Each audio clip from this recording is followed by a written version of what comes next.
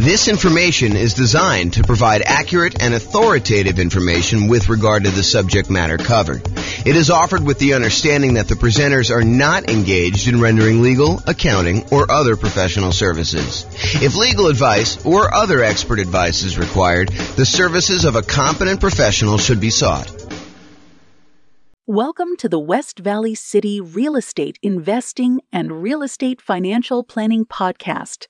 Learn all about investing in real estate in West Valley City, Utah, with a combination of real estate financial planning and modeling with numbers specific to West Valley City, plus syndicated, more generalized recordings of live and pre-recorded real estate investing classes, not all of them specific to West Valley City. Be sure to stay tuned after the podcast for a message from our sponsors. Well, good morning and welcome, everyone. I am James Orr, your host, and today we are continuing with the series we have on how to improve cash flow. And specifically, today we're going to talk about how to improve cash flow during the stage of marketing your property for rent or rent to own. Really doesn't matter. We're really just talking about the marketing of your property that you have that you're rented out. So if you've kind of been to some of the previous classes on this topic, we've kind of broken out the how to improve cash flow into several stages. So for example, we have a stage for when you're searching to buy a new rental property. And we've covered that one already. We went over all the different strategies when you're searching to buy a property. Then we have a stage where you're financing the property. You found the property now, you're about to go put financing on it, and you're thinking about all the different ways that you might be able to improve cash flow on your rental property while you're financing it. And that's actually the largest group. It has the most number of different strategies for improving cash flow is the financing section. Then we've covered the section on how to improve cash flow when you're thinking about which real estate investing strategy to use, whether you're doing a lease option or doing house hacking or nomad or niching down to focus on a specific type of clientele or whatever you're doing there. And then we've covered this section on how to improve rental property cash flow when you improve the property, when you could do things to the property itself. Today, we're covering how to improve rental property cash flow when marketing the property. And then we have two other sections that we've yet to cover, and that is how to improve cash flow for properties that you already own, and then how do you improve cash flow on properties that you're currently renting out. So we'll cover those later on, but today we're focusing in on how to improve rental property cash flow when marketing the property. And honestly, this is going to be a relatively short class because there's really only 4 things that we can do when we're marketing the property to rent to make sure that we're optimizing the cash flow on it. And those are, number 1, make sure that you've optimized the marketing itself, which we'll talk about here in a little bit. Make sure that you maximize the exposure you're getting on your property. Make sure that you have like top-notch sales skills to be able to convert inquiries on your property into closed signed leases with tenants or tenant buyers.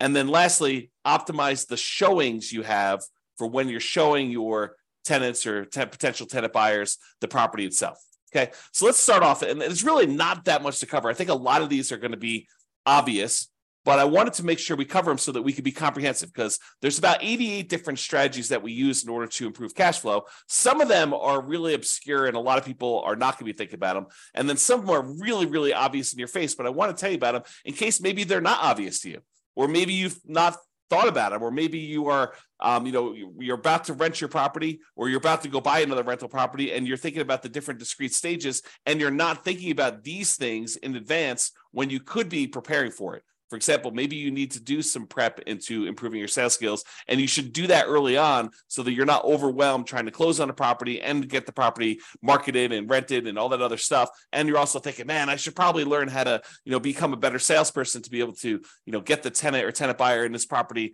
converted into an actual signed lease and a profitable rental. So let's talk about this. So optimizing your marketing. And this is really about things like, do you have professional grade photos? I've taught classes before where I show the photos that some people are using on their rentals versus someone who has professional photos. And I ask them, this is actually the same property, the same model. Like I know sometimes we have these new construction neighborhoods, and you'll have like someone go in there with their old camera, on their telephone, on their cell phone, that looks like they've got like Vaseline smeared on the lens, and it's really small and very dark, and they don't even open the blinds, and all that sort of stuff. Versus someone who goes and they spend a little bit of money up front to get professional grade photos done one time at the beginning of their property life, when they're kind of like got their rental property and it's in the best shape it's going to be, and they kind of like get those photos and they could reuse those photos, and we compare them for the same exact model of a new construction type of house. One person kind of goes on the cheap, the other one goes and does professional grade photos. And I have people in the class tell me, which one of these would you call on? Which one would you want to rent out? And it's really, really obvious. And sometimes there's not that obvious, but for someone who does a really good job and gets these professional grade photos and gets these things done, they use the right lenses, the fisheye lens to kind of make things look bigger, and kind of you could see the whole room versus you're standing in the corner with your phone all the way back and trying to get that done. That doesn't show nearly as well. So, optimizing your marketing includes things like getting professional grade photos done. Maybe you decide it's worthwhile to get a 3D tour done. I think that it's helpful in a lot of cases to do that. Or maybe you're going to do a video tour where you walk through the property with a video. And that way, when you're marketing the property, maybe when your prospective tenant calls, you say, look, I'm happy to email you over a video tour of the property, or maybe you include it in the marketing up front, and you can give them an opportunity to see it. Might improve your conversion ratio once you get them in the property, because they've actually gone through video-wise and seen the property and been able to do that. So really, optimizing the marketing materials you have for the property, whether that's photos or 3D tour or video or flyers or whatever you're going to do, or the signs you're using in order to do that. In fact, let me go just add those right now as I'm thinking about them. The flyers and signs, all the marketing materials that you might have could actually improve the marketing you're talking about. So whatever you could do to have professional grade marketing, I think is important. The next one on our list here is maximizing exposure. Am I maximizing the exposure of the property when marketing for tenants? We're going to start 60 days early, at least, in order to try to find the next tenant when we've got a property that's already in existence. It's hard to do that when you're buying a property and you're closing on it, and you've only got a limited amount of time to do that, and you may or may not have the rights to be able to market the property while the property is under contract, especially if there's a seller in there with their seller's personal property, or the tenants in there, and they definitely don't want you marketing their property with that, although maybe the tenant's not moving out, maybe you're taking over the property that way. But there's lots of variations. So it's really hard to be marketing a property when you just buy it in advance. So you're going to have a little bit of exposure. But most of the time, if you've got a tenant in there and your lease says that you have the right to start marketing the property early, we're going to be asking the tenant whether they're planning on renewing, and telling them the renewal rate, somewhere about 90 days at least in advance of their lease expiring. And then we're going to tell them, hey, look, if you don't tell us by this date, then we're going to start marketing the property to find a replacement tenant. And so you're going to be starting marketing the property at least 60 days early. So you're going to start 60 days early to do that. So when you start 60 days early, a lot of times we start at like a premium rent to kind of test to see what we can get in the marketplace. Well, if you're going to do these things like start really, really early, and you're going to start at this premium rent, you have to be maximizing the exposure that you're doing to market this property, which means advertising in all the places that tenants are looking in your marketplace. I'm not going to name specific ones because they may change over time. But I'll name some of the obvious ones, like places like the Zillow rental marketplace, places like Craigslist, putting yard signs in the yard, doing directional signs leading up to the property, all the like very traditional things that you should be doing. But there probably are other maybe local ones or local solutions that you should be considering. So you got to be talking to other real estate investors and finding out where they're marketing, or look at where other people are marketing. If maybe they're doing Facebook or something like that. Be in all the places where the tenants are looking. Maximize your exposure with your marketing. That is going to be a key to helping you get the rents that you're trying to get. So if we're starting 60 days early and we're starting at this slightly higher than what we might even think we might be able to get, like the top end of the rent range, because rents aren't exact, right? Rents are not like this property will automatically rent for $2,000 a month. No, there's a range. Maybe, at the wrong time of year, you're at $1,800 a month. If you're trying to rent this property, right between Thanksgiving and Christmas, in a lot of markets, that's not an ideal time to try to find a tenant. Not a lot of people want to be moving between Thanksgiving and Christmas, especially if there's inclement weather where you live, right?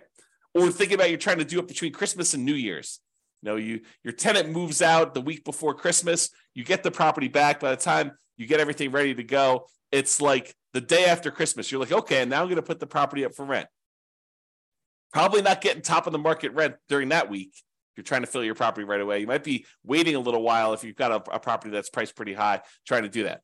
So sometimes rents are a little bit lower, depending on time of year and the property itself and everything. Sometimes the rents are a little bit higher.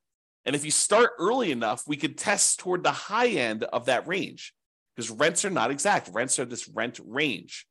Different properties, different times of year, different conditions going on. If it's really hard for the tenant, for your potential new tenants to get into the property, and the current tenant's a slob and their property's kept a mess and really smelly, and it looks really rough, and you can't get good photos, or you don't have good photos, it's going to impact all these different things. Are going to impact your ability to get that top of the market rent. So you want to maximize your exposure and do all these other things right. Okay, so that's the other one. The next thing is sales skills. Have I mastered the sales skills required for phone selling my property to tenants and tenant buyers, and in-person salesmanship to maximize what I can get for rentals and minimize vacancy? This is a skill. Don't be fooled. It is a salesmanship skill. Salespeople have a slight advantage in this particular part of the investing, because you need to be good on the phone. You need to be able to ask the right questions, answer the questions, build rapport, build trust, demonstrate that you are going to be a good, responsive, reasonable landlord, landlady. So it's a sales skill type of thing. And if you don't have these sales skills, maybe you should hire this particular part out. Maybe you should hire a professional property manager who could do this, who has those skills. Or become a master at them yourself. Go study salesmanship. All the stuff that real estate agents use in order to improve their sales skills, those are the same types of materials you may want to study. Not because you're explicitly doing the exact same job, but it's similar type of kind of like skill, like the idea of going and building rapport and building trust with a potential buyer, or in this case, tenant, and what you're trying to kind of get them to feel comfortable buying and renting this property from you, depending on which one you're on. Okay. So mastering the skills for on the phone, and then also mastering the skills for when you're in person and you're showing someone around a property and you're answering questions and you're kind of transitioning, you're doing your closing to get them to fill out the paperwork, fill out an application, fill it out correctly, make sure that they're qualified, and make sure that they sign the lease so that you can kind of shepherd them through the whole process. This is a sales skill. Okay. And it will impact your ability to get top of the market rent, kind of like average rent, or below market rent, and whether you're going to minimize your vacancy or you're going to have a lot of vacancy.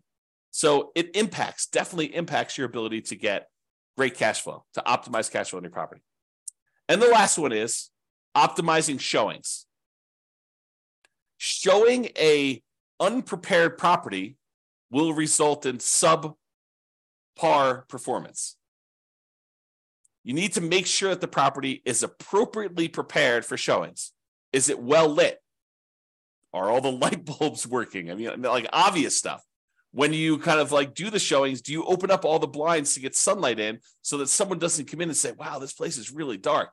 Like, I don't think I'd want to live here. It just seems really gloomy and poorly lit, especially if your tenant has got they like it dark in their bedroom or something like that. You need to go in there and make sure that the place is well lit, that people can see in there, and make sure that it looks good and that it smells good.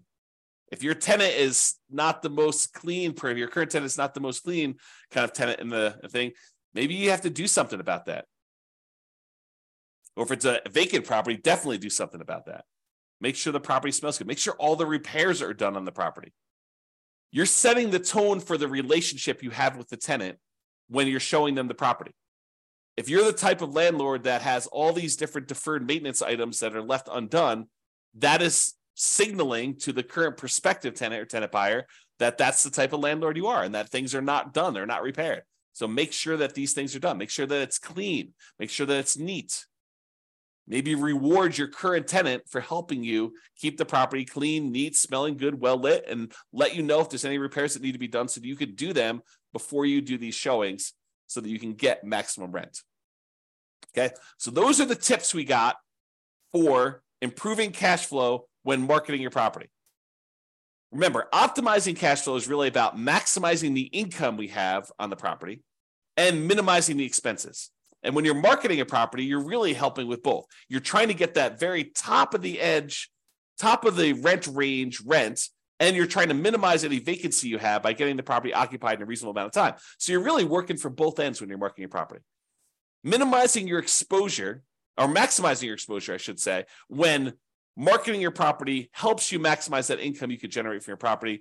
So it's really better to think about all these different stages for optimizing cash flow. Take a more holistic approach and optimize at various stages to make sure that you're getting the maximum rent through all the different parts of buying your rental property and getting it rented there. All right, so that's all I got for you. This has been James Orr. I hope you enjoyed this class and I hope you implement some of the strategies to improve your cash flow. That's all I got for you for now. Bye-bye for now. With home prices up, mortgage interest rates up, and rents up, but not quite enough to counteract the higher prices and interest rates, cash flow on rental properties in West Valley City is harder than ever. Book a call with the Real Estate Financial Planner to apply our proprietary 88 strategies to improve cash flow on your rentals. See the show notes for a link to schedule your call and improve your cash flow today. If you're a real estate agent, lender, or professional in West Valley City that wants to help our real estate investor listeners, consider reaching out to learn about collaboration opportunities with this podcast. We'd love to add more value to our listeners by having you assist our investors buy, sell, and finance their real estate investments. See the show notes to schedule a call to discuss collaboration opportunities.